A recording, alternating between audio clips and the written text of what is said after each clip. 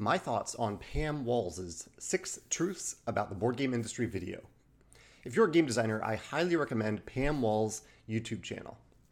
I don't know Pam personally, but I've gotten a lot of value from her channel as both a designer and a publisher, so I can learn how to better serve designers. This weekend, Pam posted a great video entitled 6 Truths About the Board Game Industry, and today I'm going to add my thoughts about each of the points she mentions. The parts in bold are the quotes from the video description. So Pam says there is a culture of extreme consumerism and FOMO, fear of missing out, in the board game community. This point is mostly focused on the consumer, highlighting the increase in photos on social media of piles of games that people have purchased. Pam talks about her experience amassing games in the hopes that she would find the right game to share the hobby with her partner, until eventually deciding to limit her collection to one shelf, which I can relate to. We all have different motivations for buying and collecting games. As a publisher, I try my best not to feed into fear of missing out. We don't do exclusives. We're happy to print more of anything for which there's demand, and I don't even want people to buy something now that they'd rather buy later. It's for this reason that we recently added a wishlist feature to our web store. Number 2, designers kind of need to go to conventions to meet and build relationships with publishers. I agree that there is value in attending conventions to connect face-to-face with publishers. We signed Between Two Cities, Wingspan, Pendulum, and Apiary as the result of meeting the designers at conventions, including our own design day. Who you are as a person is almost just as important as the game you've created. As a publisher, I want to know how you communicate and how well you respond to constructive criticism. However, I also think there are benefits from the publishing side of separating your first impression of a game from the designer. This method can decrease subconscious biases and level the playing field. For me, most of my communication with designers is over email, so that's where I need to see how they communicate, not verbally in person. Also, having the designer show you their game is an experience that, while awesome, is something that 0.0001% of the people who ever play the game will have.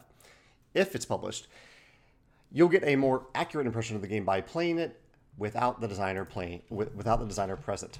So while I completely agree that proactively forging relationships is great for designers, whether it's at conventions, on social media, comments on websites, etc., as a publisher, I found it is helpful for my first impression of a game to be from our submission form.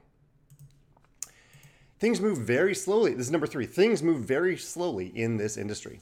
I 100% agree, and I'm glad Pam highlighted this. If a publisher signs your game today, you're likely entering a 6 to 12 month development process during which you'll continue to improve the game with the help of the publisher.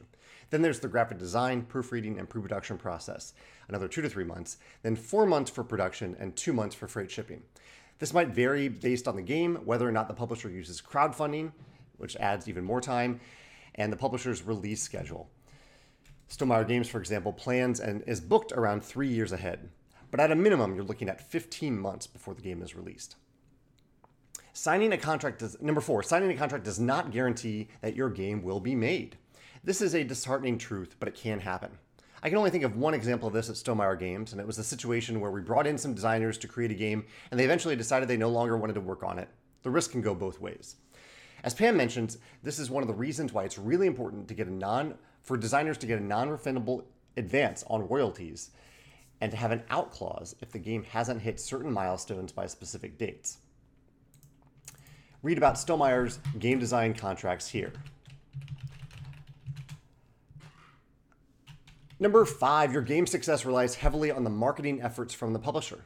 Absolutely. Pam says it perfectly here. Quote, "We don't know about some of the best games that have ever existed simply because they weren't promoted." End quote. In my opinion, this is why it's crucially important for designers to pay attention to publishers all the time to see how those publishers are marketing games.